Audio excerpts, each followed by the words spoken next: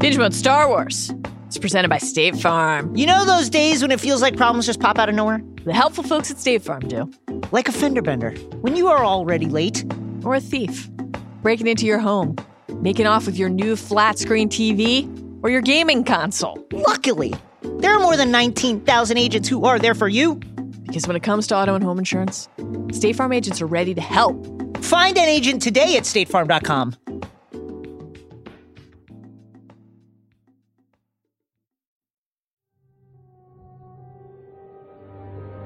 Tatooine, Kashyyyk, Manaan, Korriban. Revan visited each of these worlds searching for clues to reveal the hidden location of the Starforge. The lure of binge mode is difficult to resist. I fear the adult content and spoilers could lead you down an all too familiar path. What greater weapon is there than to turn an enemy to your cause, to use their own knowledge against them? And now Binge Mode. What's the bounty on Jedi these days anyway? That's gratitude for you. Look, I get it. You've been surviving on your own for so long that it's impossible to trust anyone. And it's what's kept you alive. But this is about something bigger than just surviving. Like what? Like rebuilding the Jedi Order.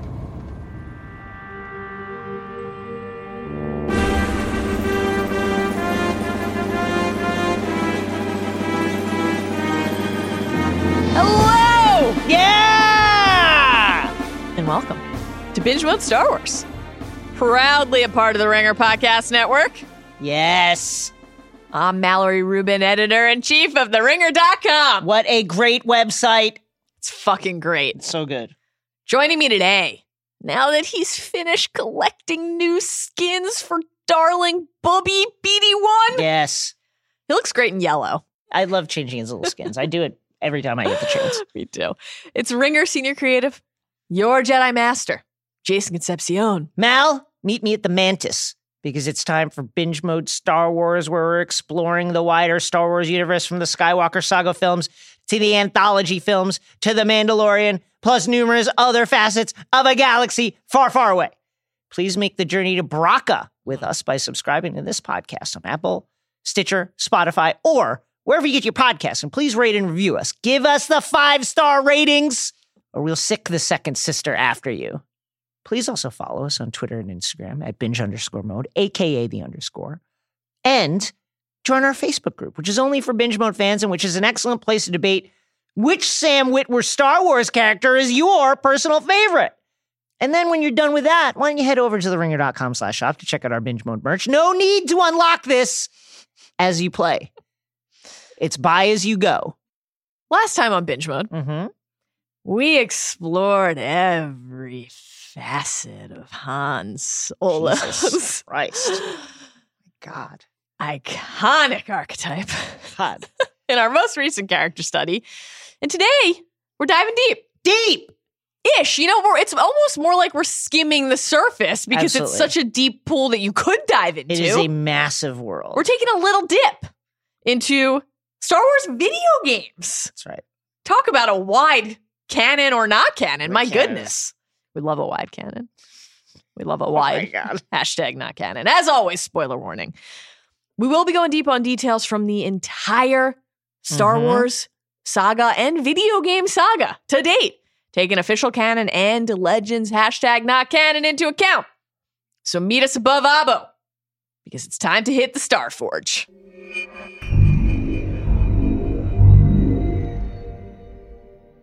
Jason, Yes. they say the Force can do terrible things to a mind, can wipe away your memories, It's so true. destroy your very identity. Absolutely. And that gets us to this episode's big idea. So let's search our feelings and use the Force. The defining theme of this episode is immersion. Listen, I love Star Wars video games. I love them. You love them. Let's talk about our introductions to these Yeah, give us your origin incredible story. objects. Well, I think And the origin story, really. well, was obviously a big Star Wars fan growing up. And then so there's a mall by the house. Starcourt. When my mom would take me to the mall and she would be like shopping in Filene's basement or whatever, I'd be like, I don't want to follow you around for 3 hours. Here's the deal. Just give me like 20 quarters, $5 worth of quarters. Did you get a roll? I would get a roll. Yeah. And just set me free in the arcade. And I would go in there and I would play the original Star Wars arcade game, which is kind of like, you're Luke in this kind of wireframe graphic engine and you're fighting against TIE fighters. And then eventually you go into the trench and then you try and shoot the torpedo into the vent. And I played a lot of the Return of the Jedi arcade game, which allowed you to pilot the AT-AT across like the forest moon of Endor. And then in what was, I think... Did you ever commit a nuclear holocaust against the Ewoks? I mean, you did because you had to fly the Millennium Falcon into the Deuce and, avoiding the various objects as you kind of flew deeper and deeper into the base. Did you ever see the Wayfinder? And then blew it up. I did not see it. The game was a little punishing, but I remember at the time being like, this is the greatest graphics I've ever seen. And then as, my gaming journey continued, I got really into shooters. So I was playing a lot of Republic Commando. I played a lot of the original Star Wars Battlefront, like a lot. And that was kind of like at the time I was like, the prequels are trash, but being able to play as like a battle droid is actually really, really cool. Right. And then of course KOTOR. But I think it all started with the arcade games for me. What about you? So, in the interest of full disclosure, I do not have the history with Star Wars video games that you have. That's why you're a successful person. No, listen, follow your bliss. I am married to a person who has logged an extraordinary number of hours playing Star Wars video games. I played them when I was a kid because I loved video games growing up. I had my Nintendo at my mom's house. I had my Super Nintendo at my dad's house. What were you playing?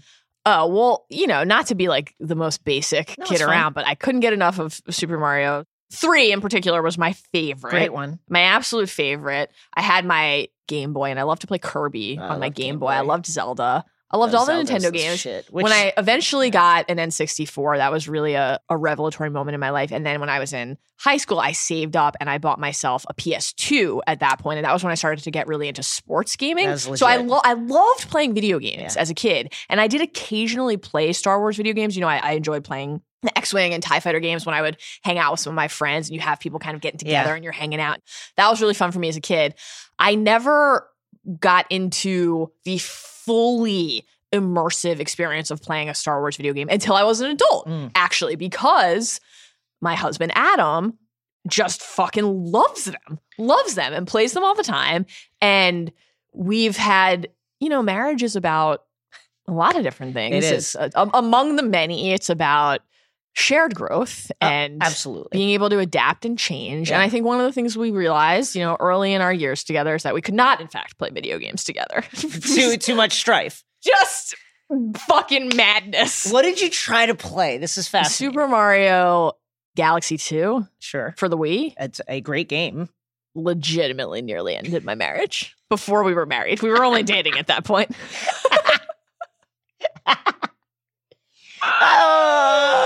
Very tough. Anyway, I spent many hours watching Adam play because I was always fascinated. He played a ton of Halo, Gears of War, everything. And I was always fascinated to watch it.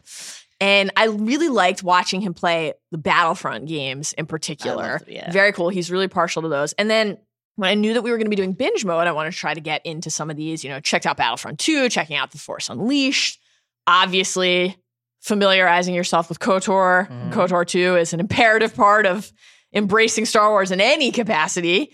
And I played Fallen Order when it came out. And I played from the beginning. And it was my journey. And I fucking loved it. I had such a truly wonderful time learning how to function as Cal, bonding with BD-1. Again, we issued a spoiler warning at the top, but the Vader moment that was unexpected. that was the highlight for me. That was like really cool story. The story was good. It's Yeah. shorter than you think. Yes. So if you're thinking about getting into this game, it's not a huge outlay of your time. Yeah, and I liked that aspect of it because I felt like I was consistently making progress, but also that I was able to spend as much time as I wanted exploring the worlds. And the planets they are actually bigger than you think. The maps you can spend a lot of time moving around and trying to find your crates and getting your new copper or whatever you might want for your lightsaber.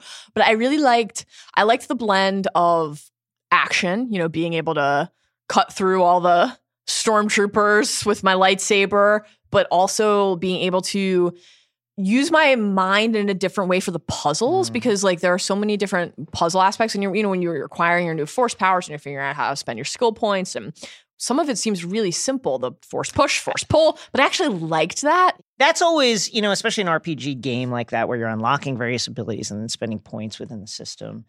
It's very easy to immediately, for me, Google what is the best build for Kestis? What are the best? How do you approach that kind of leveling process? It kind of depends on each game and each character and what the context is. So for this game, for Fallen Order with Cal and with BD, because you're unlocking things for him as well, I wanted to just kind of experience it organically. Each new poncho really felt like it was mine. I mean, some of the ponchos are very nice. I love the ponchos. I change my poncho every chance I get to change. I change it all the time. Yeah. I ended up going with more of the kind of pared down. I didn't like all the extra fabric ultimately. I like that. I like the kind of cowboyish vibe of some of the kind of stripy ones. So I really went for it. I like those. But, I want to be able mostly to experience it on my own and not have to check the internet for the clues and the guidance, but there's a safety blanket aspect, a comfort factor of knowing that that's there if you need it. Yeah. So, a couple of the maps, trying to figure out how much was essential to explore, because I had a lot of anxiety about that as I was playing. What am I missing and what's okay to miss? When is it okay to push forward? And when is this something that I need to go back to? And especially because once you reach whichever vault or hollow message that you need to find, you have to then make your way back to the Mantis, back to your ship, which requires parsing a whole new swath of the map. That stymied me for a significant portion of time. Yeah. Also because I don't know if it's just the way I process visuals. Navigating the hollow map, it was hard for me. I struggled with that because as well. it's so much of it is see-through. Yeah. And so it's hard to parse what level is what level, which levels connect, which paths that move between levels actually connect. And so then I would just stop using it and just be well, I'm just going to free run and explore. Right. And that was when in the game kind of opened up more for me. Yeah. I like that aspect of just being able to really explore. And I think that gets us into just more broadly beyond, our own personal experience. So I'm sure we'll inject that into the discussion. What the appeal of Star Wars video games is. And obviously this varies person to person. It varies title to title. It varies based on the type of game you're playing. Is it an RPG? Is it a shooter? But there are certain touchstones, certain umbrellas from which a lot of the rain of joy flows. One of the central appeals is the world building aspect. Yes. The way that these games in some fashion tap into something that you already love. Yeah. And again, no assumptions about what order you came to this in. Maybe you discovered the games first before the movies. And now, of course, we're in a Disney Plus era, and there are going to be all sorts of different ways that people are coming to the story. But it's tapping into something about a world that you probably already love. Maybe you're going to be playing a game that actually has some of the characters from the films that you love. But maybe it's entirely new, injecting new characters, new ideas, new planets.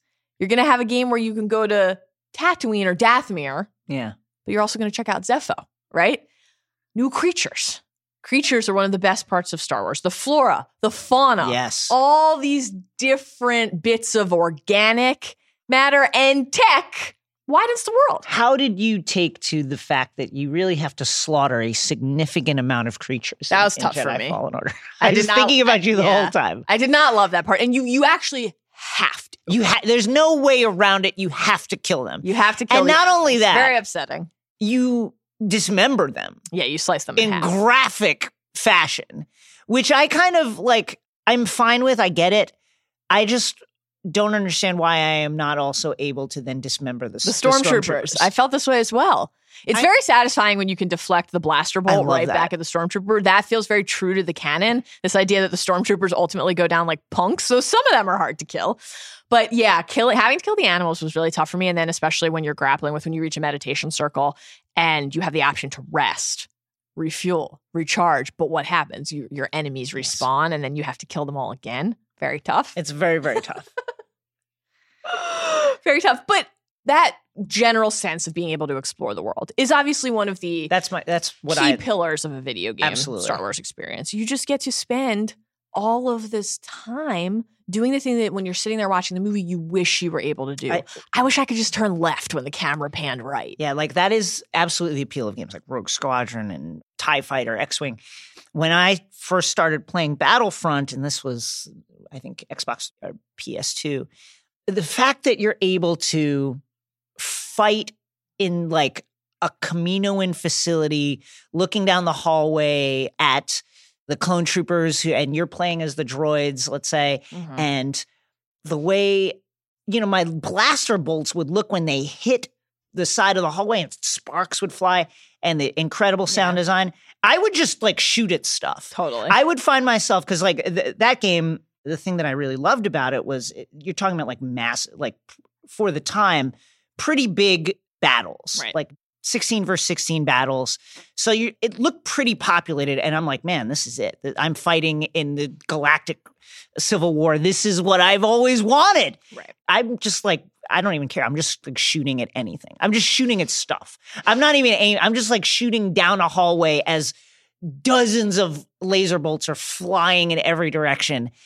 And I would just like stare at this and immerse myself in the sensory input and just be like, this is it. As a Star Wars fan, this is a culmination of so many of my dreams. Totally. And I mean, that obviously applies to the appeal of fantasy storytelling in general is what would it be like to be able to really inhabit that world? And with Star Wars in particular, you want to know what it feels like to swing a lightsaber. You want to know what it feels like to shoot a blaster. You want to know what it feels like to pilot an X-Wing or any number of other ships. You want to know what it feels like to set foot down on a new planet and peek around the edge of a cliff and discover a new life form that you've never seen before. Yeah. And much like the appeal of so much of the EU, now Legends, and the television shows, part of what is so rewarding about those as a Star Wars fan is that, obviously the primary films are the heartbeat of Star Wars, but you don't get to linger. Yeah. You don't get to put your hands on it and touch it and feel it.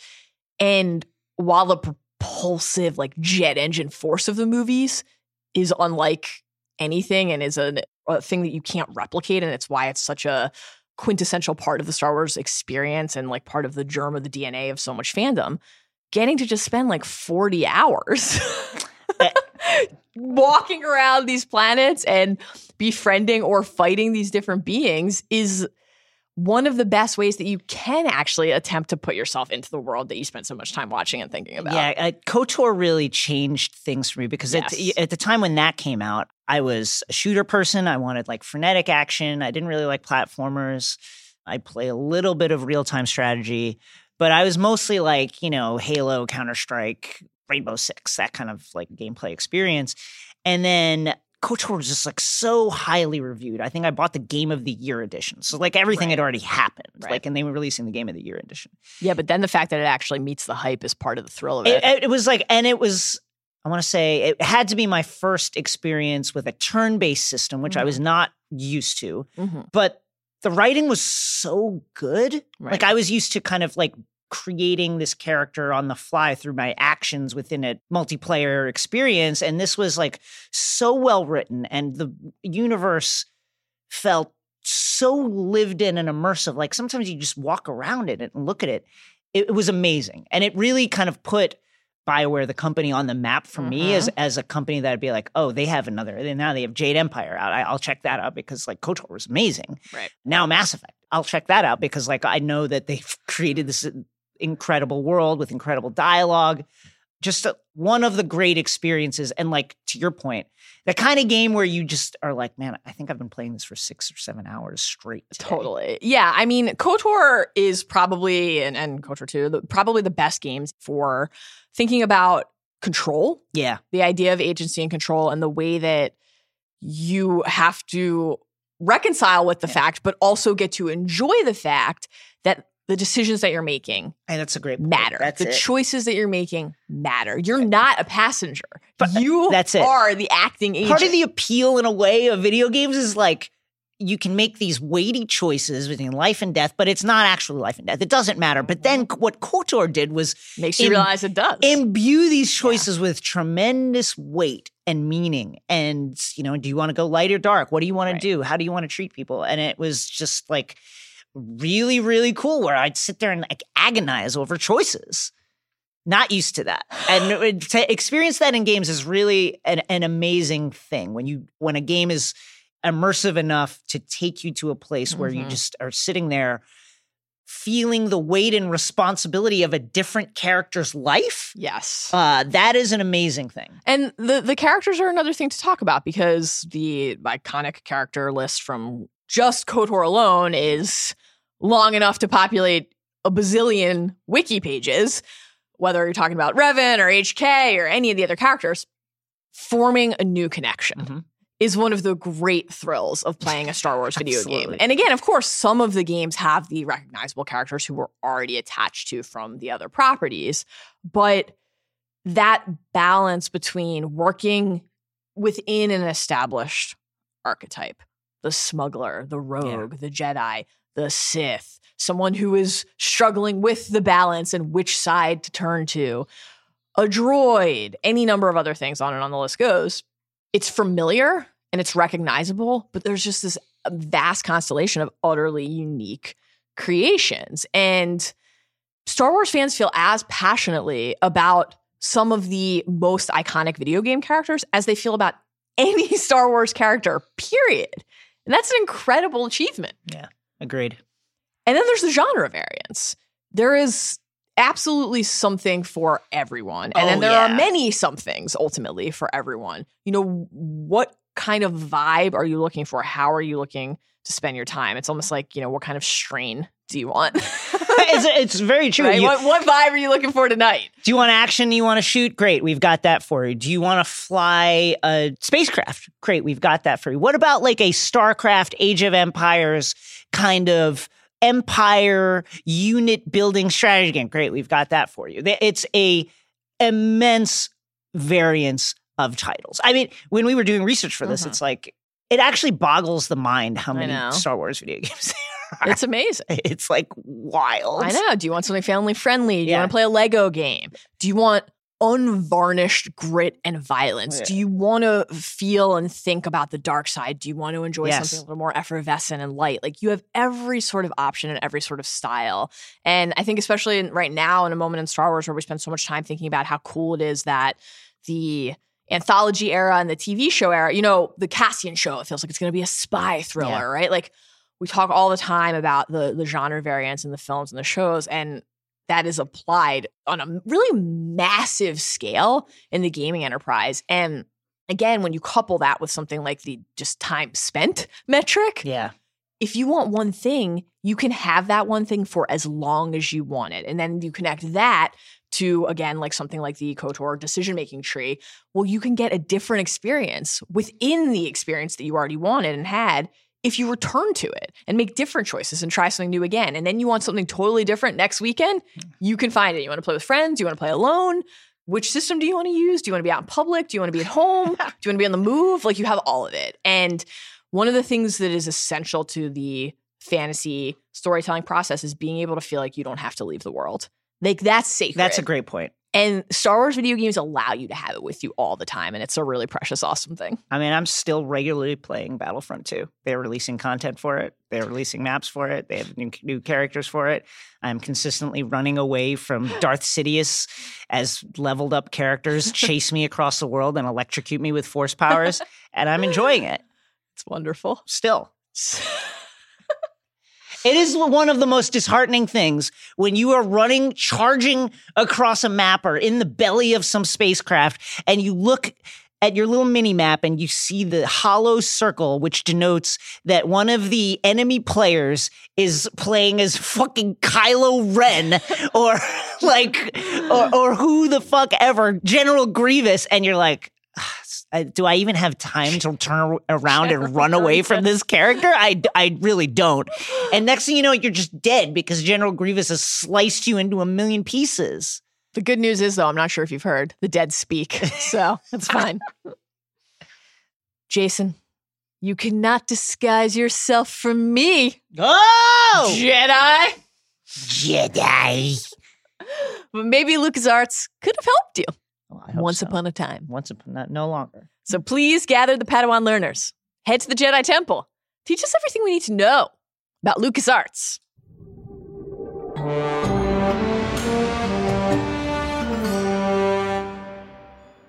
Lucasfilm Games, later to be known as LucasArts, was founded in May 1982, 1 year to the month before Return of the Jedi hit theaters. It seemed like a great time to get into the industry. That year, coin-operated video games generated $8 billion in revenue. Seems like a lot. Which is a staggering sum for the time. $21.3 billion in today's dollars. What does that translate to in calamari flan, my favorite currency? It's like 3 stacks of delicious calamari flan. Delightful calamari. Sweet. With a wonderful kind of like little chewy texture, but not too chewy. Love them.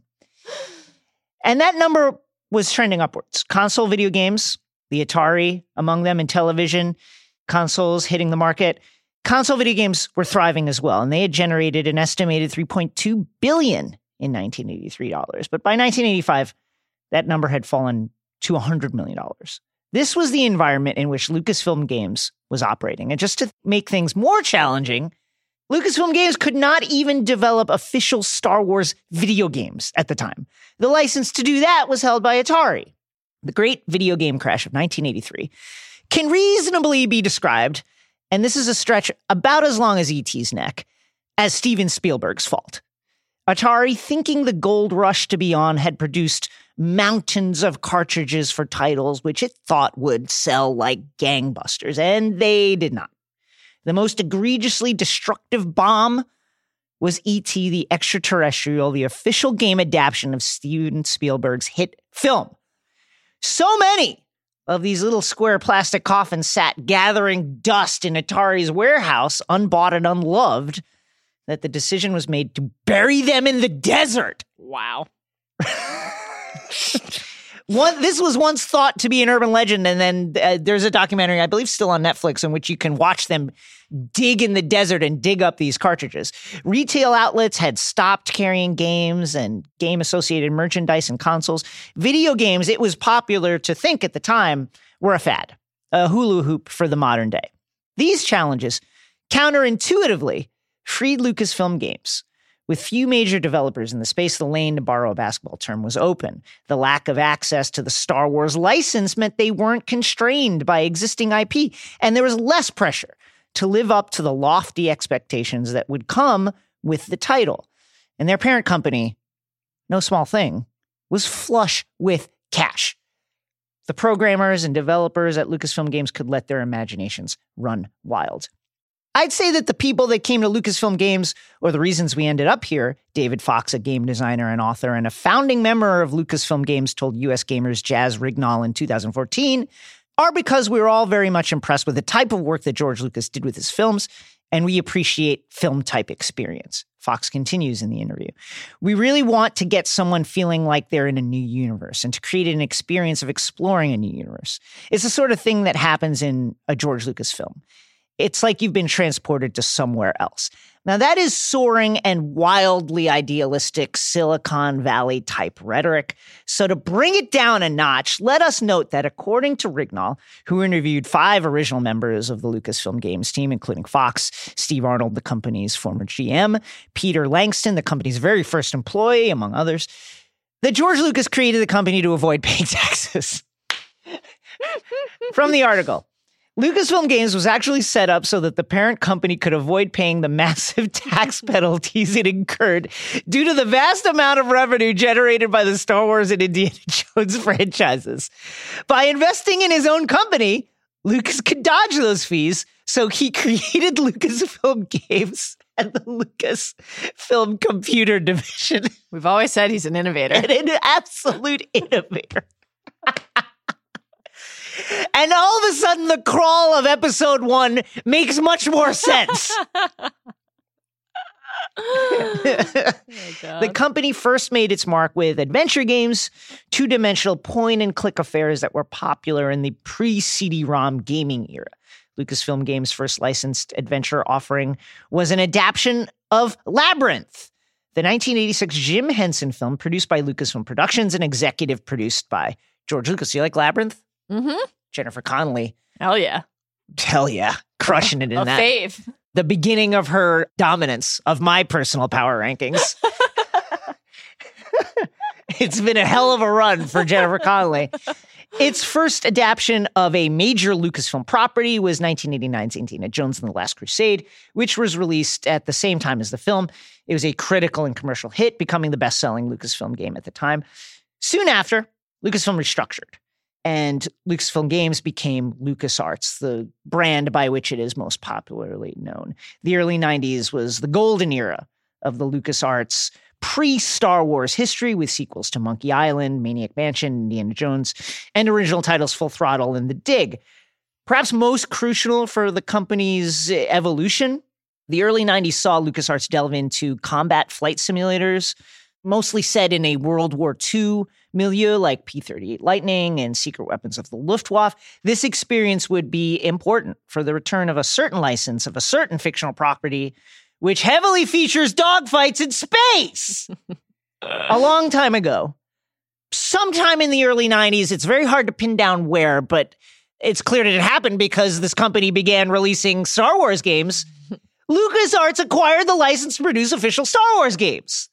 In 1991, LucasArts, in association with several other studios, including Capcom, Ubisoft, and JVC, published Star Wars for the Nintendo Entertainment System, and other Star Wars games would quickly follow. And then in 1993, Star Wars X-Wing. X-Wing put players in control of the titular and iconic Rebel Alliance fighter craft, along with the A-Wing, the Y-Wing, and as an expansion, the B-Wing.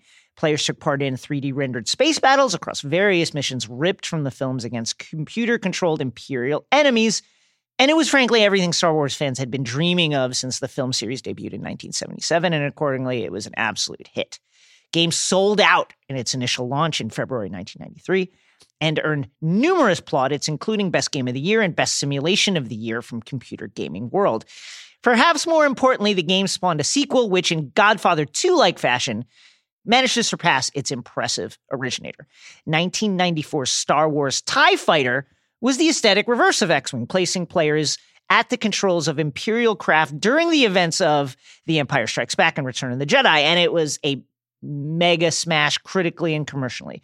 The game is regarded not only as among the greatest Star Wars games ever, but one of the greatest games of all time. IGN placed it at number 2 on its top PC games of all time in 2009. 1995 Star Wars Dark Forces is LucasArts' first-person shooter and introduced players to the iconic and pioneering character Kyle Katarn, a former stormtrooper turned mercenary working on behalf of the rebellion.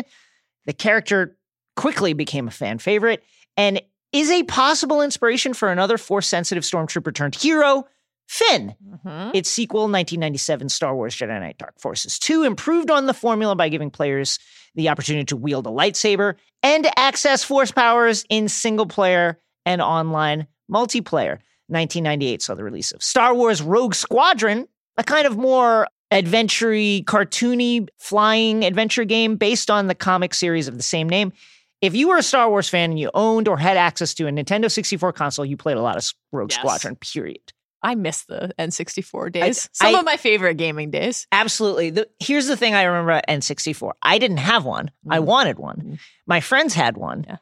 And even people that I didn't actually consider my friends had one, but I would go over their houses specifically to play GoldenEye, Rogue Squadron, among others. Played a lot of Rogue Squadron. The game spawned 2 sequels, Rogue Squadron 2, Rogue Leader, and Rogue Squadron 3, Rebel Strike. along with 2000's Star Wars Episode 1, The Battle for Naboo, which is essentially a successor to Rogue Squadron in all but name. Kyle Katarn returns in 2002's Star Wars Jedi Knight 2 Jedi Outcast, considered by many to be among the best Star Wars games ever. In 2007, GameTrailers.com put it at the top of its Star Wars games of all time power ranking. In 2003, LucasArts, in collaboration with Canadian developer BioWare, produced the absolutely pioneering turn-based RPG Star Wars Knights of the Old Republic. Set 4,000 years before the events of the prequels, the game allows players to create and control a character who, in various adventures across the galaxy, faces off against the Sith, the Jedi, and a homicidal droid named HK-47, winner of numerous Game of the Year awards. KOTOR is considered rightly by many to be the greatest Star Wars game ever. Yes. And an ideal example of how to use not just the Star Wars IP, but established IP in general. This is how you do it creatively. This is how you do it innovatively. This is how you create memorable characters within an existing universe. Various Star Wars games followed in the 2000s, including Star Wars Battlefront 1 and 2, which I played the shit out of. I don't know why I'm not cursing. Suddenly I'm not cursing. Which I played the absolute shit out of. A third and first-person multiplayer online shooter ripped from the original and prequel trilogies. My husband was playing Battlefront 2 last night, and I couldn't help but notice that Han is not handsome enough. He looks pretty good. He's in that stance, though, too. The pose is right. The Han pose is right. Star Wars Empire at War, which is basically a kind of reskin version of the hit real-time strategy game Age of Empires, KOTOR 2, and many more. And then 2013, after the Disney acquisition, LucasArts was shuttered, and numerous unfinished projects were canceled. Soon after, the license to produce official Star Wars games for consoles and PC, with the exception of mobile, was sold to Electronic Arts, which holds it to this day. R.I.P. to LucasArts. R.I.P. LucasArts. Great run. A really incredible run. Return we will, after word from our sponsors. Binge Mode Star Wars. It's presented by State Farm. State Farm agents know that sometimes life throws everything at you at once. Like a fender bender. When you're already late. When it comes to auto and home insurance, State Farm agents are there for you. Talk to one of our 19,000 State Farm agents today, via text, over the phone, in person, or using the State Farm app. Find one today at statefarm.com. And now, back to Binge Mode. Mal, to be united by hatred is a fragile alliance at best. Let's roll like BB-8 through 8 of the most essential Star Wars video game characters, lightning round style, and with a little help from our favorite modder, Ben Lindbergh!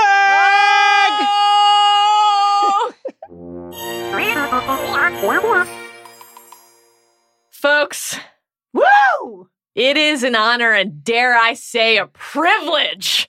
That's right. To tell you that joining us right now is I think we're his Padawans in this instance. He's For our sure. master. Our secretly jacked master? I mean, you want to reveal that that's who your tweet was about? Look, luminous beings are we, not this only for Binge Mode fans. That's right. Only for our audience can we reveal now that the secretly jacked member of the Ringer is our guest, Ben Lindbergh. the great Ben Lindbergh. Hi, guys. Ben, we hope that you don't slaughter us like Anakin and the younglings who let him down. Animals. No, I'm thrilled to be called upon to talk about one of my favorite topics. I just wish I could go back 20 years and tell my mom that she should not make me turn off the computer to practice the piano, because all that time she thought I was wasting on Star Wars video games would someday make me more valuable to theringer.com. I love it. Yeah, but you haven't spent enough time thinking about the piano podcast that you and Isaac and Jason might do one day. So it's all going to be useful. Think of it that way. So many marketable skills. Ben, we have so much to get to right now, and you are going to be our guide on this particular aspect of this particular journey. We're going to talk about the 8 essential Star Wars video game characters, and obviously there are myriad options here, a constellation as vast as the galaxy itself. Yes. It's hard to pick 8.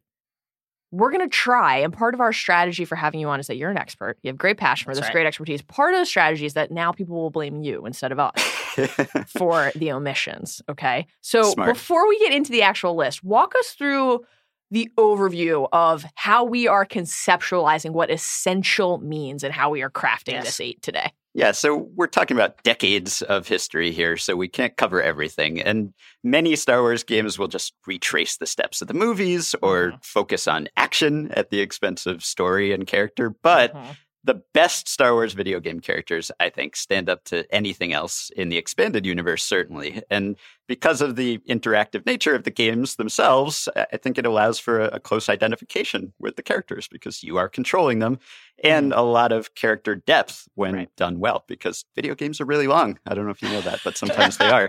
So this is not necessarily a list of our favorite characters, although there's a lot of overlap there. But we're looking for characters who stand out from the pack because of their originality or their popularity or their legacy. So we tried to make this more than just a list of the most essential KOTOR characters, even though it was we tough. could. Several KOTOR characters have strong cases for inclusion here. But even if we don't mention your favorite KOTOR character, we probably like that character too.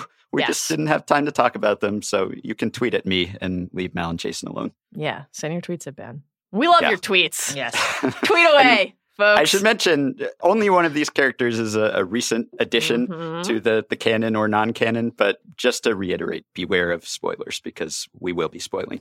Yes. Binge mode contains spoilers. That's Y'all know it, but we'll say it again. All right, let's start with number 8. We're going to count down.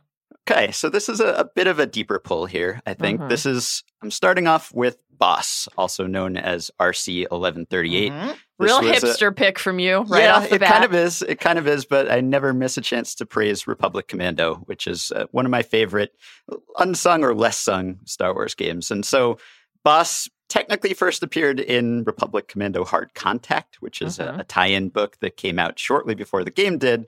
But his full name, he was called Boss, but the 1138 part wasn't revealed until the game, and that's obviously one of many references in Star Wars to George Lucas's first film.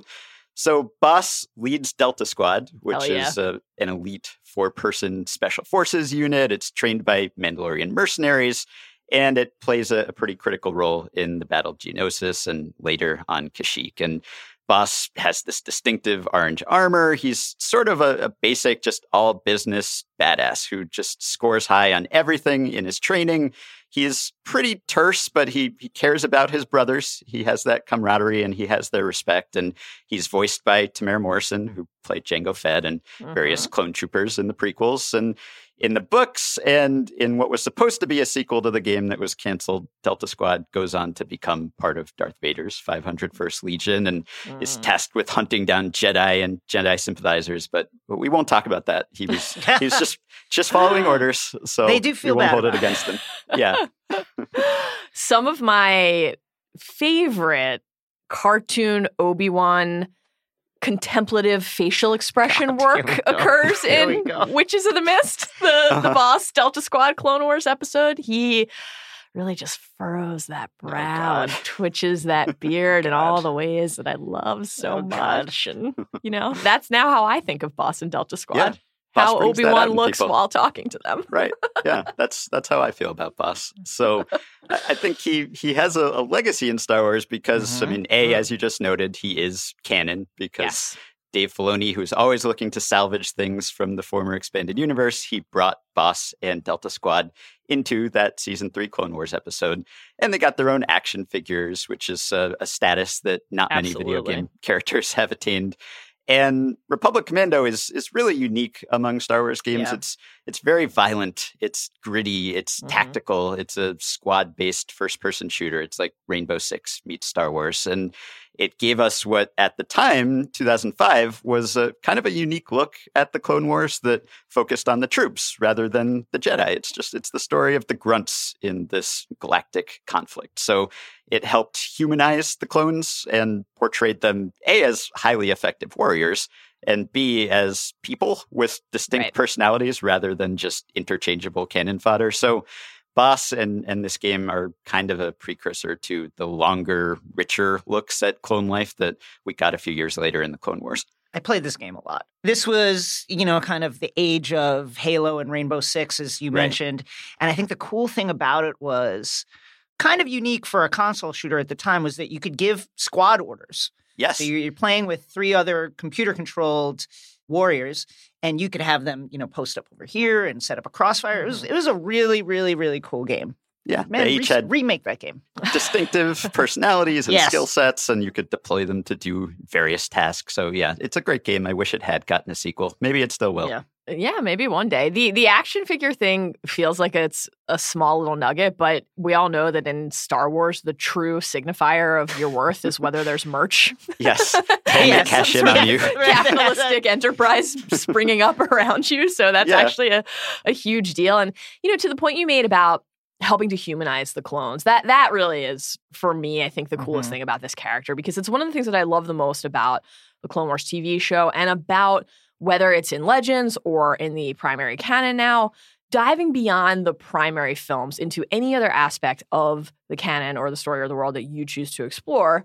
getting to see those personalities and understand that the thing that is in some ways in a 2-hour, 20-minute snippet presented as this blank slate that is there specifically so you or someone can cut through it without thinking about it is actually a living, breathing being with agency. And action figures. And action figures, exactly, and intent and designs. And I love getting, especially in the video game realm, where part of what is appealing about it is that you are fully immersed in that experience and you are connecting to the characters and you feel a direct stake in what happens to them because you are them or you're next to them. Thinking about the clones as people is just really rewarding and I think expands the world in a very fulfilling way. I agree. Bring back Boss. Yes. Let's talk about number 7, who... I think this is... Listen, let's just say it. This is correct. Recency bias, I don't give a shit. No. Okay? Recency bias aside, this is correct. Only going to rise up the ranks from here. This is just the beginning. Yes. Correct. BD1. The breakout star of Star Wars Jedi Fallen Order, which came out late last year. Yep. He is the droid of the Disney era, I'll say. Maybe that's a hot take. I don't know. Wow. There's some great droids. I mean, this is a BB-8 podcast, so that's quite a take, but this is also a BD1 podcast. Right. So he's this tiny bipedal exploration droid. He has a head that looks like binoculars, and he accompanies the protagonist of the game, Cal Kestis, and he sort of perches like a parrot on his shoulder throughout the game. He surely does. Previously belonged to Jedi Master Eno Cordova, who's kind of this scholar figure, and Cordova left a trail for Cal and his companions to follow, and BD1 in very helps you dark do that. vaults. Yes. Thanks. Turn on the made it fucking very difficult lights. to follow his trail for whatever reason. So BD is just essential to Cal's quest. He slices equipment. He reveals hidden information. He heals him. He defends him fiercely. Physically, he, at one point, and this is a spoiler,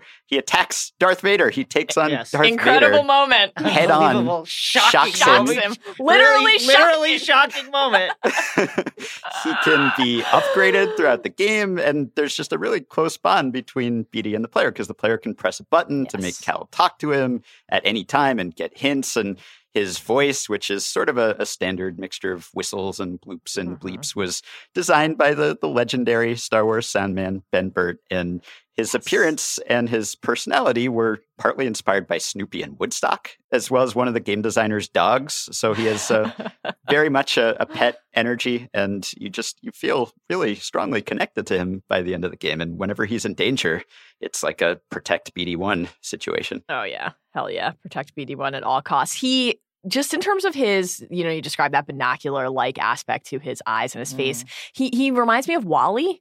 Yes. He does have a Wall-E. He has such a sweet little Wall-E face. And I think that, I am so fond of Wall-E that the second I saw him in the marketing for the game, before even playing the game, I was in love. I was smitten because of the association and the fondness in my heart that instantly just seeing him recalled. And we can talk about this more as we get to the kind of instant legacy of the character, but I'll just speak to my personal experience for a second here.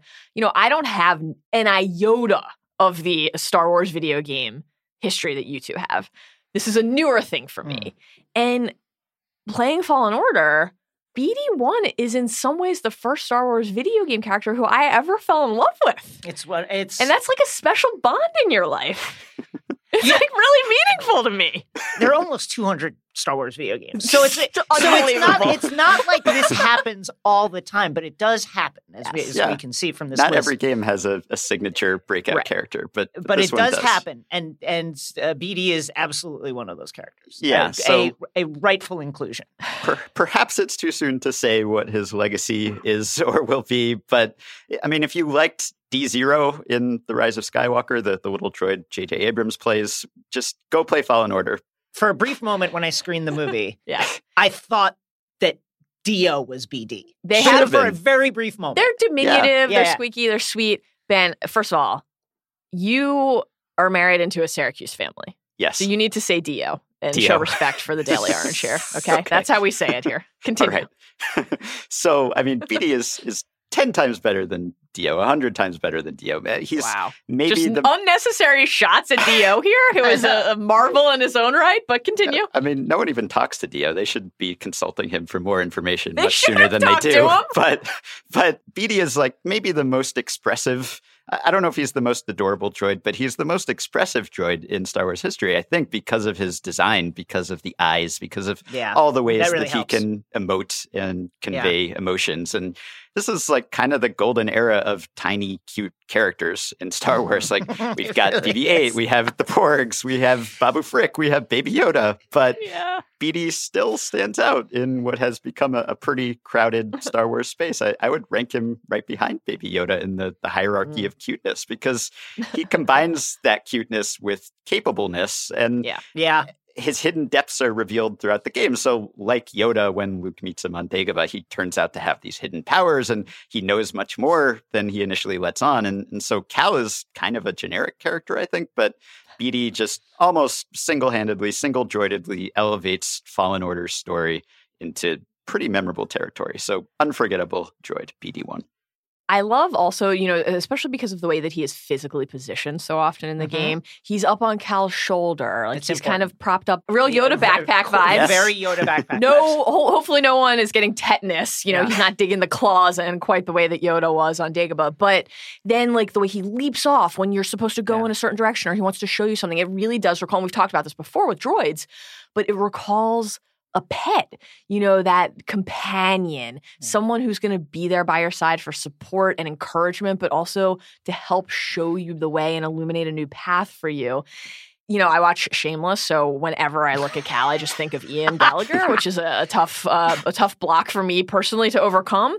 But BD was just his own invention. And I found that the fact that he was there to be such an immense and consistent source of comfort, it's scary when you're on those new maps. And especially when you realize it in this game, how vast they are. It's large, and it can be at times bewildering to Yes. figure out I'd be where like, you're wow, going next.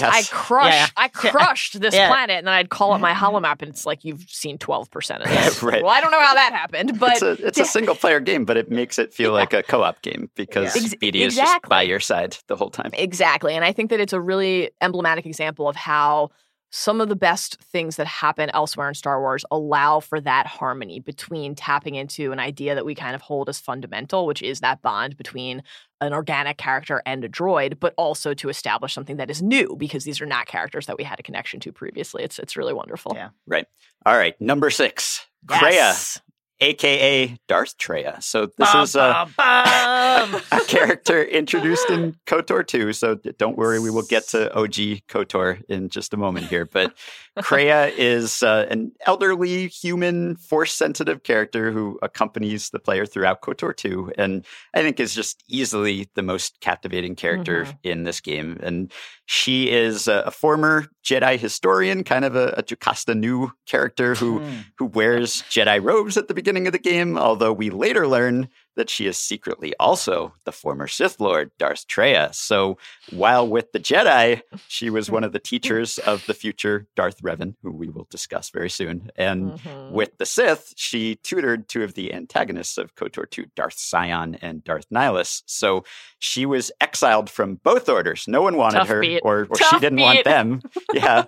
And by the time of KOTOR 2, she is just this unaffiliated wild card who kind of forms a force bond with the player character and acts as this enigmatic, mysterious mentor. So she's pretty rude. She's dismissive of most people, but she sees great potential in this protagonist and she deeply cares for him in this sort of weird, twisted way. And she is blind because her eyes have atrophied from perceiving things solely through the Force, which is a kind of a cool twist. And she has a wide array of powers. She's telepathic. She has the ability to heal wounds and control animals and foresee the future. And she can wield 3 lightsabers telekinetically, which is just a Force Very flex. unique. It's pretty impressive. Yeah.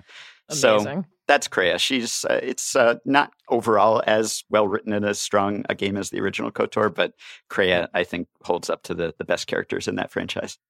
I like how many of the things you just listed are a proto example of something that has since been introduced in a way that feels revelatory, but ultimately isn't. Like Force healing is such a big thing right now, right? With seeing Baby Yoda Force heal Mando! Grief Karga.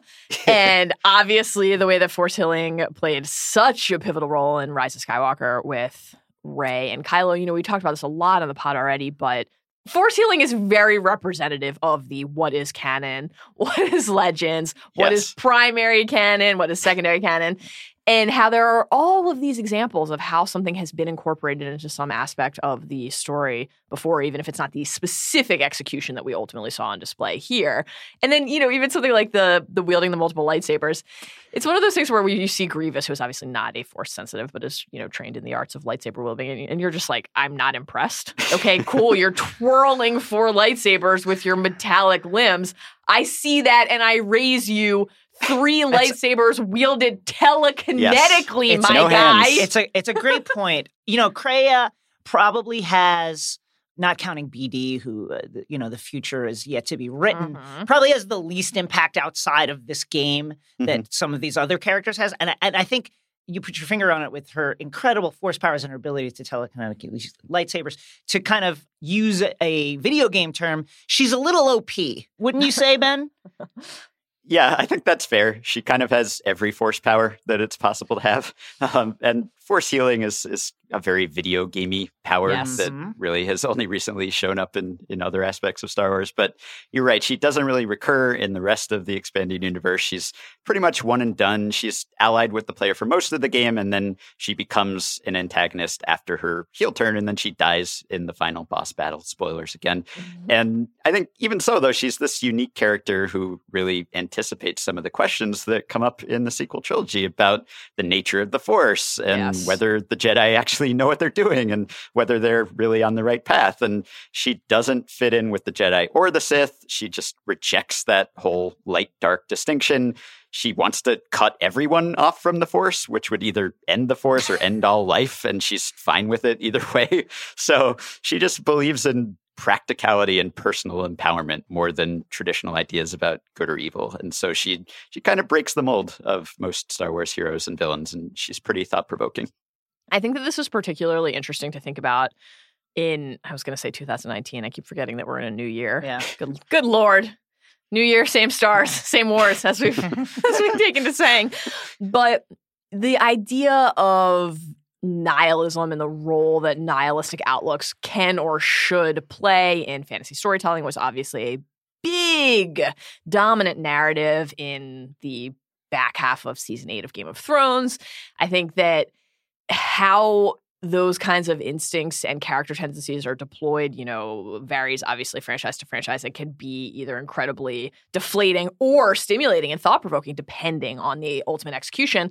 What I love about it here, and I think that this taps into in many ways one of the defining legacies of KOTOR and KOTOR 2, is that the willingness to examine that moral ambiguity and the role that moral ambiguity can and does and should play in life is not only important, but I think imperative. Could not agree more. You know, moving beyond what is often a moral binary in Star Wars, I think some of the most stimulating moments come when characters are willing to challenge that, whether that's because they find themselves in some sort of circumstance in the context of the moment dictates thinking about things in a different way, or because they're, you know, willing to blow it all up, almost doesn't matter. Having the chance for the characters in the world and thus the people who are accessing the world through a video game controller, film screen, anything, to think about it in those slightly altered terms, I think that's an incredibly important and rewarding thing. All right, number 5 is not a unique character, not paradigm altering, but a well-known character. Very handsome, good-looking guy. Dash Rendar, who is the star of Shadows of the Empire.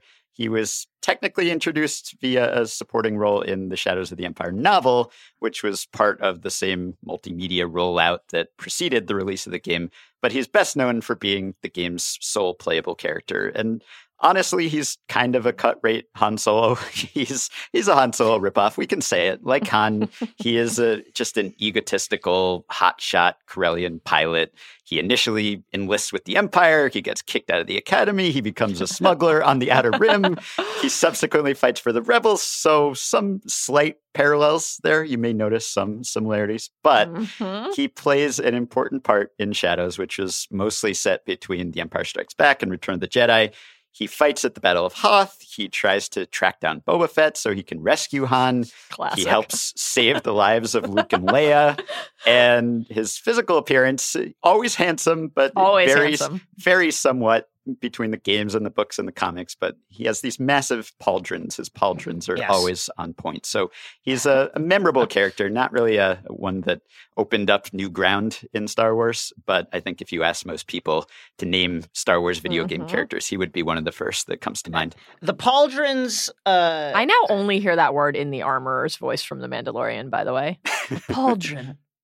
A pauldron. I can't do it. It's the pauldrons seemed to me at the time a clear nod to the kind of popular comic book style at the time that was kind of brought to the fore by Rob Liefeld, who's a comic book artist, was working in Marvel at the time, and was this progenitor of like huge gear, huge pauldrons, huge gauntlets, like way too many pockets on the bandolier, like all that kind of stuff. And Dash Rendar, absolutely felt of a piece with that particular aesthetic movement of the time. I didn't love the game. I didn't love Shadows of the Empire, even though I wanted to. I didn't love it. But I agree with everything you've said here. Yeah, so he had his own action figure, so he passes the action figure test. Crucial. Got it.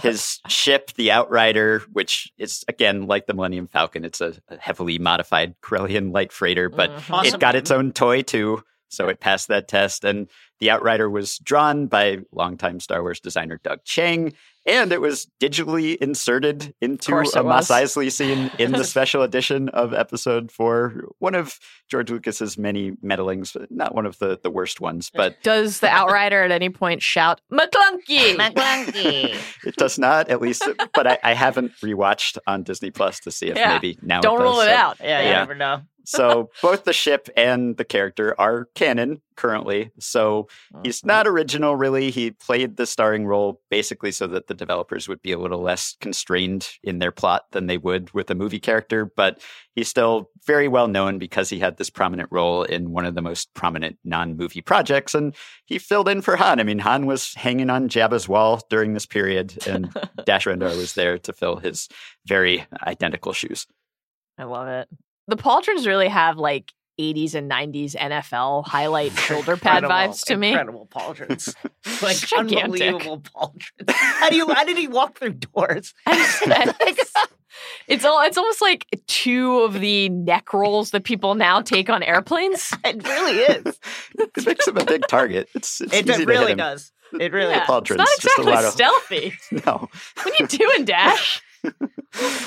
All right. Number 4 is Starkiller, also known as The Apprentice, also known as Galen Merrick, although he's named in a novel, not in the game. And technically, he's a clone of himself in the sequel to the first game. So he is the star of The Force Unleashed and then reappears in the sequel, The Force Unleashed 2.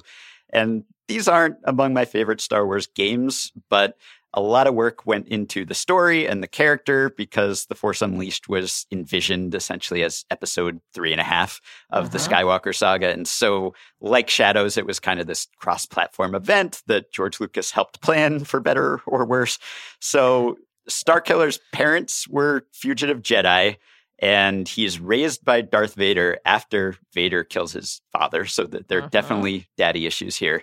He becomes Vader's secret apprentice. He helps him hunt down Jedi who survived Order 66. And he's extremely well attuned to the Force. He survives his childhood encounter with Vader by just instinctively, reflexively tapping into his power. Almost like Harry Potter, if Harry had grown up to be a mass murderer. So Starkiller is voiced by... It is our choices. I hear it as our choices. It is. You know? So Starkiller is voiced by Sam Witwer, who went on to voice Darth Maul in Rebels and Solo. And Starkiller is his call sign. Speaking of Sam Witwer and call signs, by the way, Ben... Yes. Of course, he's Crashdown in Battlestar Galactica. Yes, of course, absolutely. And Aiden in Being Human, another favorite of mine. Yeah, we need to... Don't want to for so many reasons. I was about to say, I'm not sure if I'm sure the hardcore binge heads are aware of your various allusions to Aiden from Being Human, God. but I love those vampire eyes. You've got to be across the table from Mal when she mentions him to truly understand her feelings about him. How do the kids talk? How do memes work? Bite me in the neck and drain me of my lifeblood, Sam Witwer. So Starkiller is the character's call sign, and the developers wanted Lucas to give him a name, a title as a Sith This is Lord. incredible. So they go to Lucas. Classic Luke. They ask for suggestions. Oh my He God. seriously suggests Darth Insanius and Darth Icky. Iconic shit Icky. from George. But let me guess.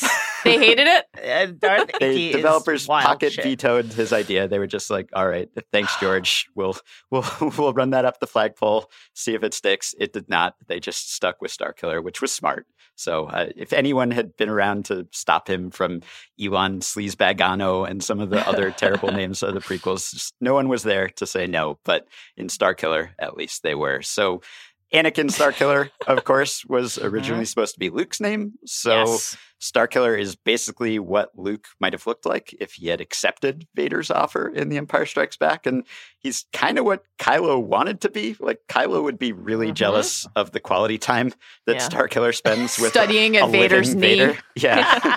Not just the broken helmet, but the actual almost flesh and blood guy. So at the beginning of the first game, he's just the embodiment of unrestrained, unleashed dark side power, which was pretty satisfying to see and to control.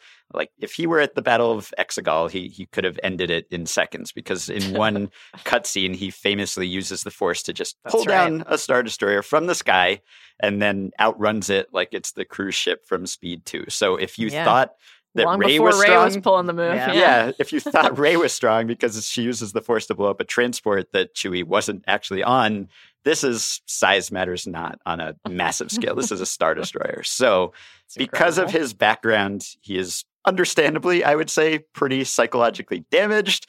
And even though he does a lot of evil things, he was indoctrinated by Vader from childhood. So he didn't really choose to be bad, which leaves some room for redemption. And because he is Vader's personal apprentice, he's not totally aligned with the Empire. Like, Palpatine doesn't really know he exists. He's not supposed to know.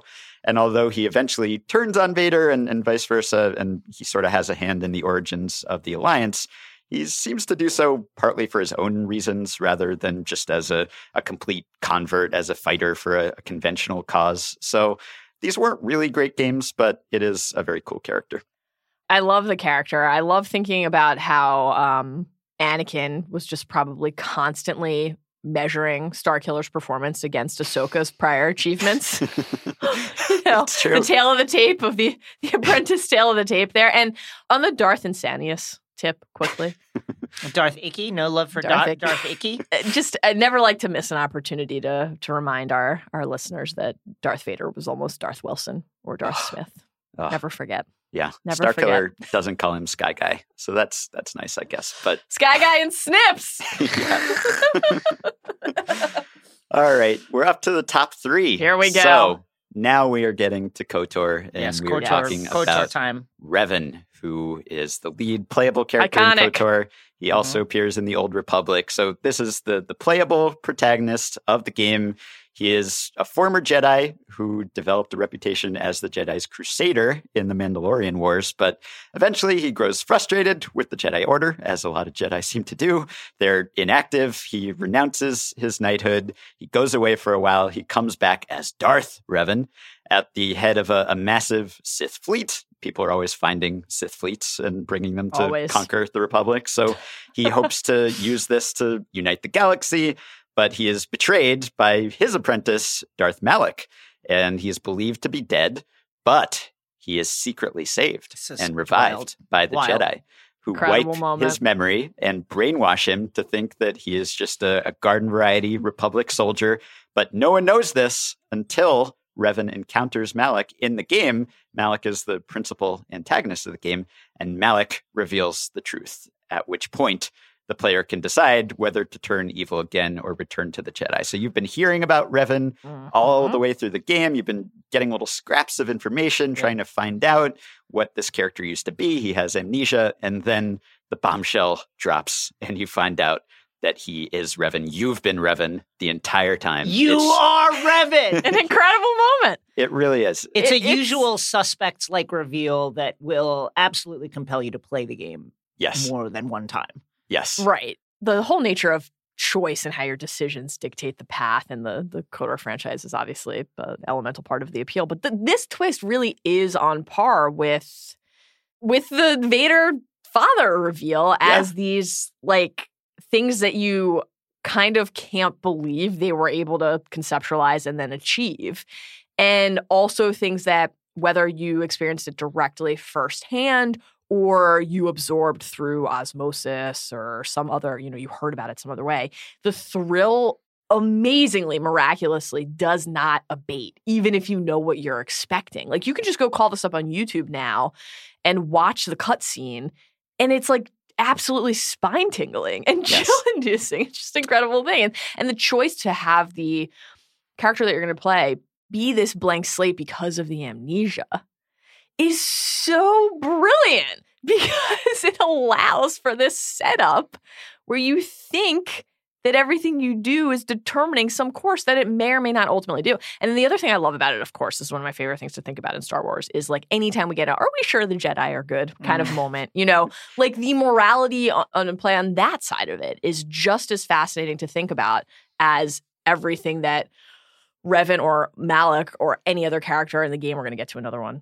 momentarily, are doing. And then, of course, you have the fucking, like, Malak mouth guard aspect of this where, again, the power of the moment in the reveal is so seismic that somehow the fact that a guy with, like, his night braces in is delivering it to you is not in any way diminishing the impact. Just a marvelous achievement.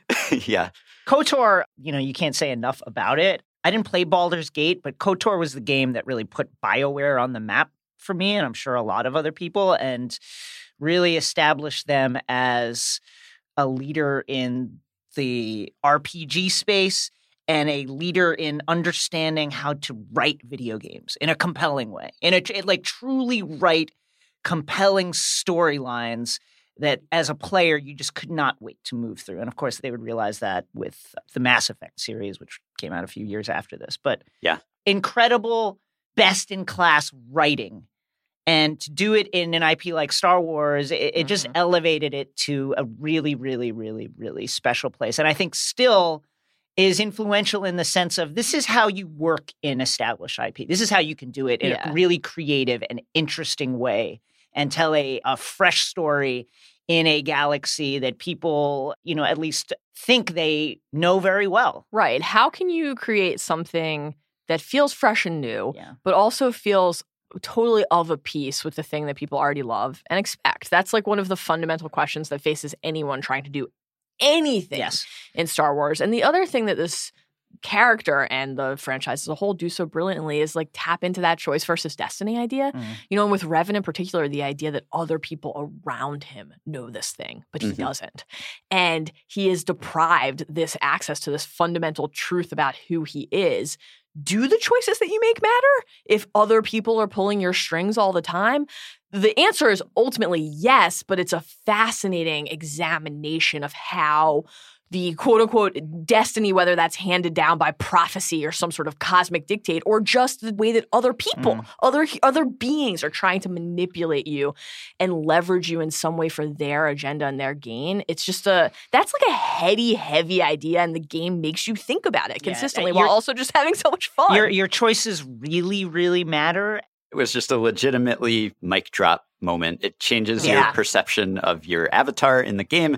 It changes your perception of all the characters who've been in your party the whole time because maybe they've known things about you that you didn't know. It was just shocking. As you said, it was the closest equivalent to the I Am Your Father bombshell. And really, if you compare this to like the Rey reveal that she's a Palpatine, did that surprise anyone?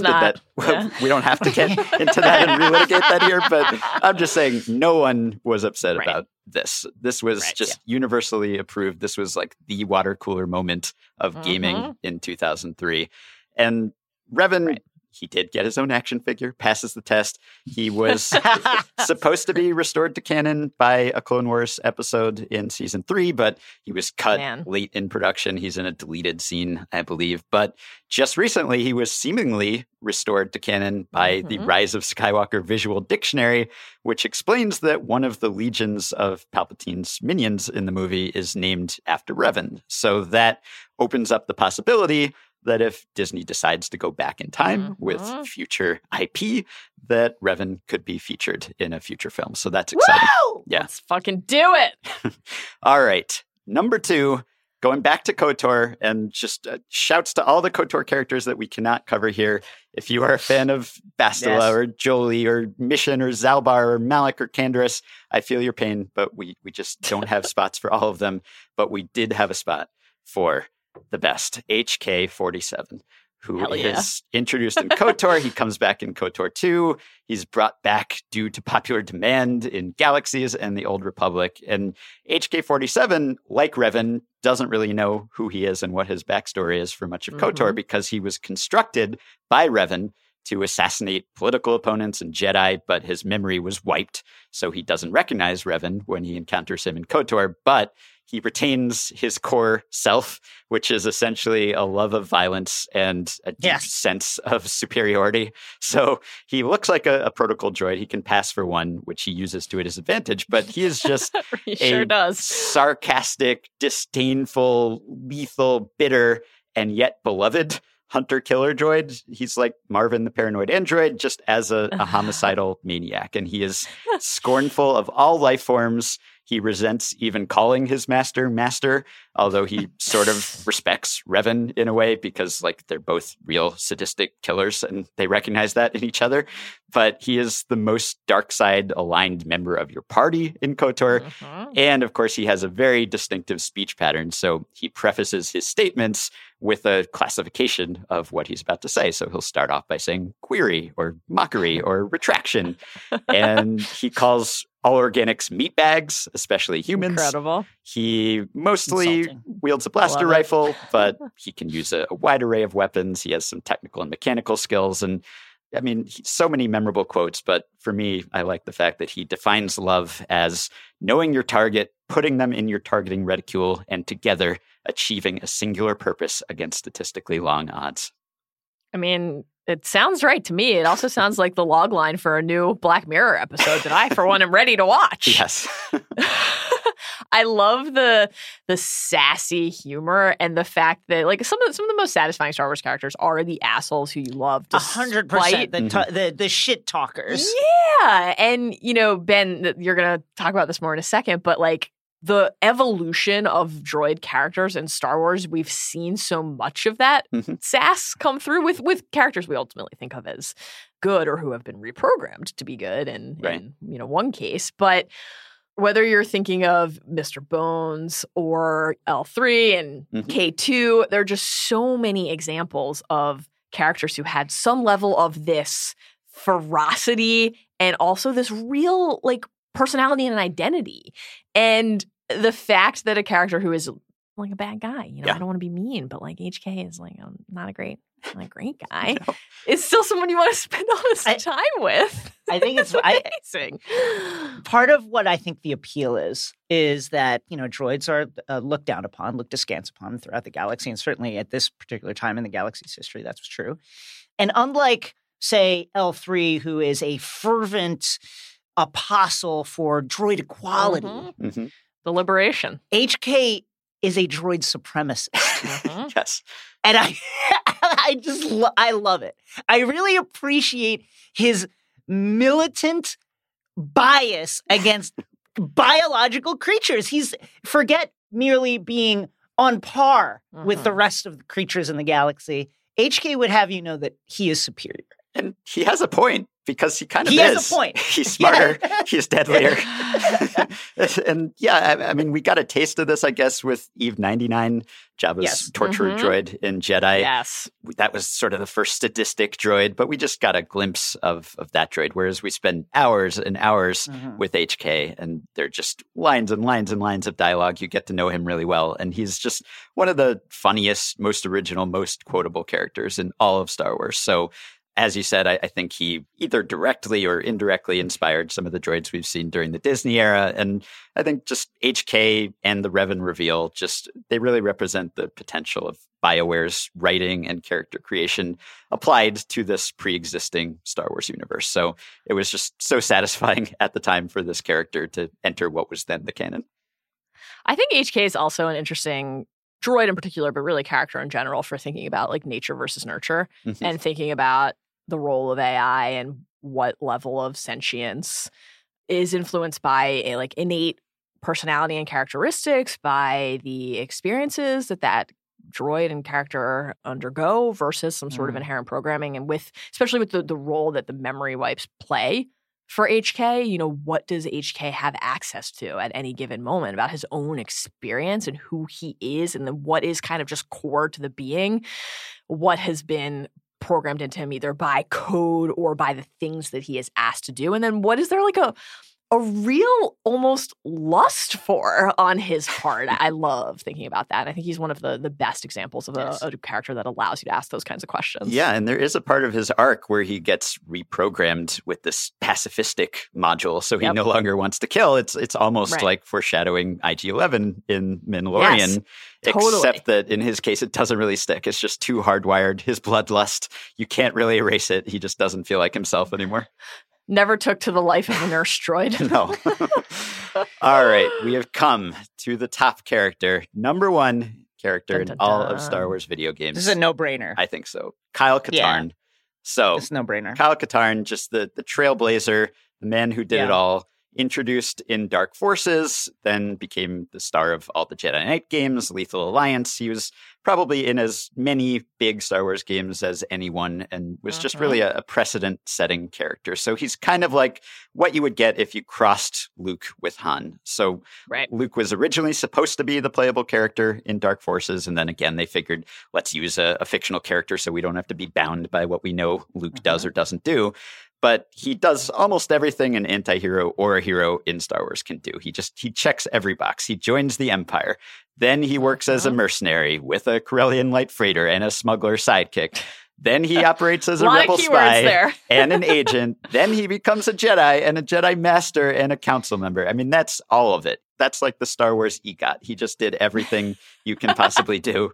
And I think he foreshadowed a lot of the developments from the Disney movies because, stealing the Death Star plans, Kyle Katarn and his associate Jan Ors, who's a cool character in her own right, did that decades before Cassian and Jyn do it in Rogue One. He defects from the Empire. He joins the good guys, and then he discovers that he's Force sensitive. Katarn did that decades before Finn. He cuts himself off from the Force, only to find that he can do more good if he opens himself back up to the Force again. He did that decades before Luke in The Last Jedi. So he really was sort of like the test case for all of these things that became part of the movies later on. And I think he was maybe more interesting as the original rogue than he was later on as a Jedi with this kind of boring beard. But hold on a second. Not a bad The beard is You like great. The beard? You always like the Yeah, beard. the beard is the one way that he has a little Obi-Wan in him. Okay.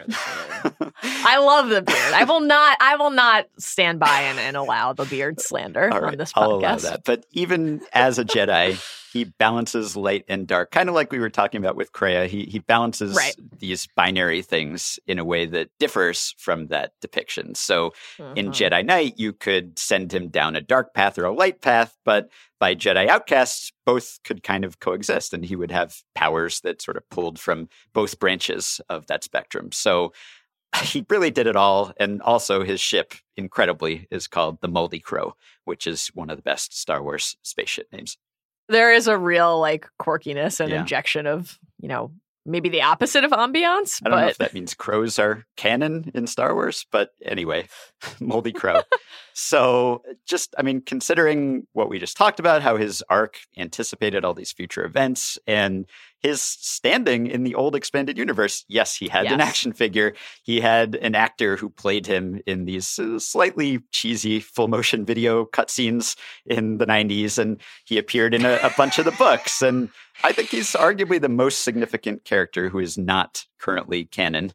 And Absolutely agree. Yeah, and he's just a pivotal figure in the history of Star Wars video games because he came before most of these other characters or all of these other characters that we've been talking about. And I think his popularity proved that the games could really introduce these original breakout characters who could kind of stand on their own and not just be either boring blank slates or people from the movies that were just populating the games. Like Dark Forces demonstrated that Star Wars video games could really tell compelling standalone stories that didn't really tie into the movies at all. So bring back Kyle Katarn. He's not currently canon, but his legacy lives on nonetheless.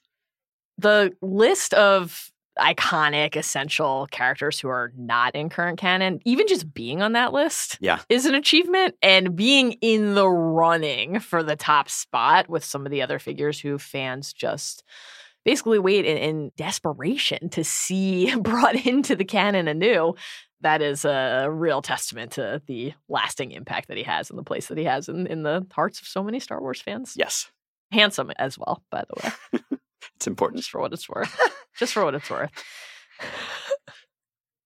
Ben, that was wonderful. My pleasure. I wake up every day hoping someone will ask me to talk about Star Wars video games. And surprisingly, it doesn't usually happen. But today it did. Well, listen, this just shows you that anything is possible and that if you make the right choices, BioWare will have coded something into your programming and story to ultimately allow you to get to the path that has the outcome that you so desperately seek. So thank you for joining us today. It was really a delight. And say hi to Grum for us. She's been here all along, silently.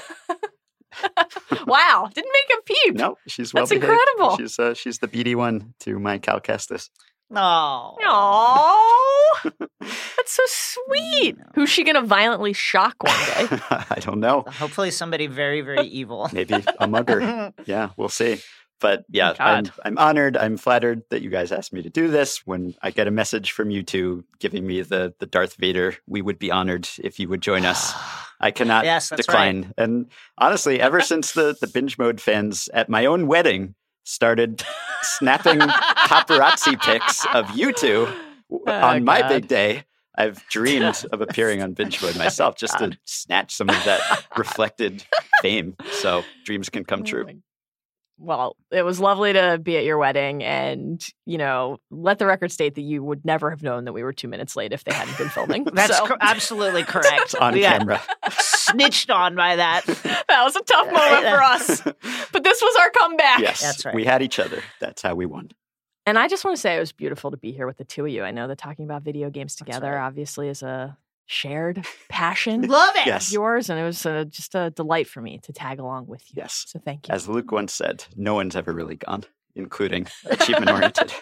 All right, Ben. Thank you. Thanks, Thank you, Ben. Jason. Yeah. There is no truth in the Force, but there is truth in you, Exile. I love it. And that is why I chose you. That's also why we chose today's winner. Every episode, we're going to honor the character idea. Rally the troops, advance the cause. And today, the winner of our Medal of Bravery is...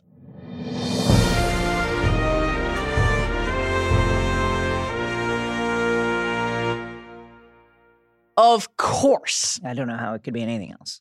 KOTOR. It would have to be. This is a game that came out in the mid-2000s. I personally know several people who are playing this game now regularly for like their dozenth playthrough. Who even knows? It's BioWare's Knights of the Old Republic and its sequel, Obsidian Entertainment's KOTOR 2, The Sith Lords. Not enough talk about how Obsidian just came in and had to do this in like barely more than a year. I mean, that's honestly crazy stuff. Luckily, like the engine existed, but yeah, a lot. These, more than any other Star Wars video game franchises, have become a force unto themselves, considered by many, the greatest Star Wars games ever made, and certainly in the running if another game happens to claim your personal spot. Yes, and both RPG games are absolutely adored for their story scope, their iconic characters like some of the ones we just explored with Ben and many others, their innovation, but also really specifically for their complex examination of morality. And as we talked about with Ben, KOTOR's Revin reveal is an all-time Star Wars and really storytelling achievement. It's an Empire-esque twist. In general, crafting a game around the users, the players' choices remains a master stroke that led to, even by the standard of Star Wars games, a level of investment and stakes that have been hard to match. And as you heard Jason talk about earlier, citing Mass Effect, have spawned this entire genre of immersive gaming. Disney's decanonization of KOTOR, along with all the other EU stuff, has in some ways counterintuitively increased KOTOR's Q-score, as it's a near constant source of speculation regarding which character, which element, which thing will be reintroduced into canon and how that might happen and through which particular medium now that we're in the Disney Plus era. How will this happen? When will it happen? It seems sure that at some point, some aspect of KOTOR will enter the canon.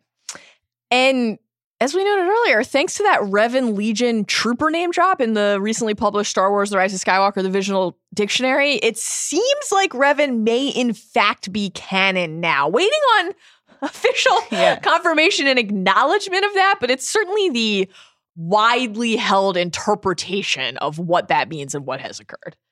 Regardless, KOTOR could soon enter the Disney canon via the silver screen, as it's been a source of frequent recent rumors from the short-lived Benioff and Weiss project and beyond. Miss you guys. What are you guys up to? Indeed. In May 2019, BuzzFeed's Kate Arthur reported that Leita Kalogridis was beginning work on a script for a film based on KOTOR. While Lucasfilm did not confirm that report, Kathleen Kennedy had told MTV News at April's Star Wars celebration that, quote, yes, we are developing something to look at.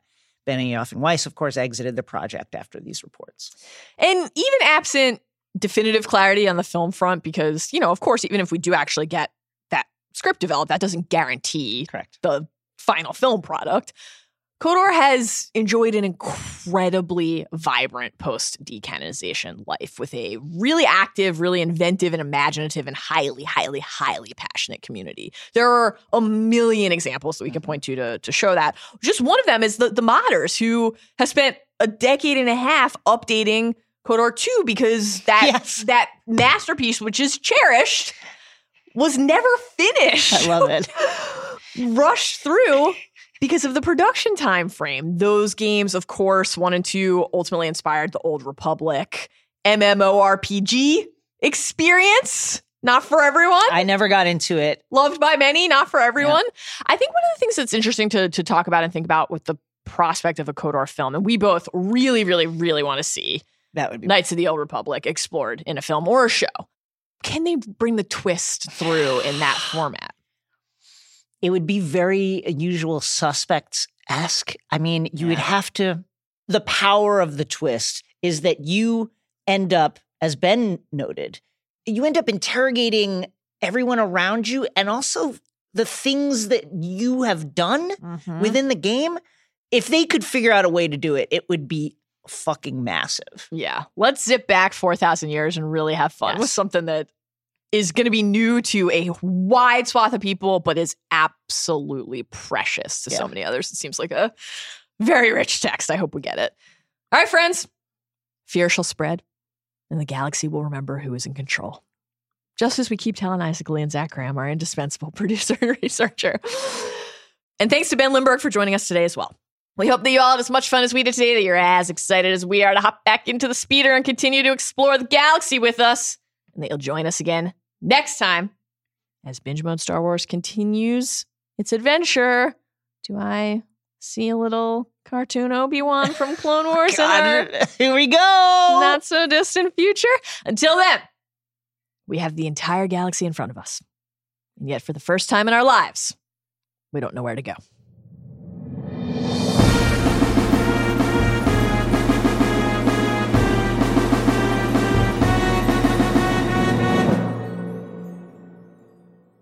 Query: why am I not the winner of this episode? Well, HK, KOTOR's the winner, so, like, in a sense, you did win. Observation! That's absolute bullshit, you disgusting bag of meat. Okay. Wow, that's a lot. Observation! I am the best part of KOTOR, and therefore I should be the winner. HK, I can only apologize. I'm sorry.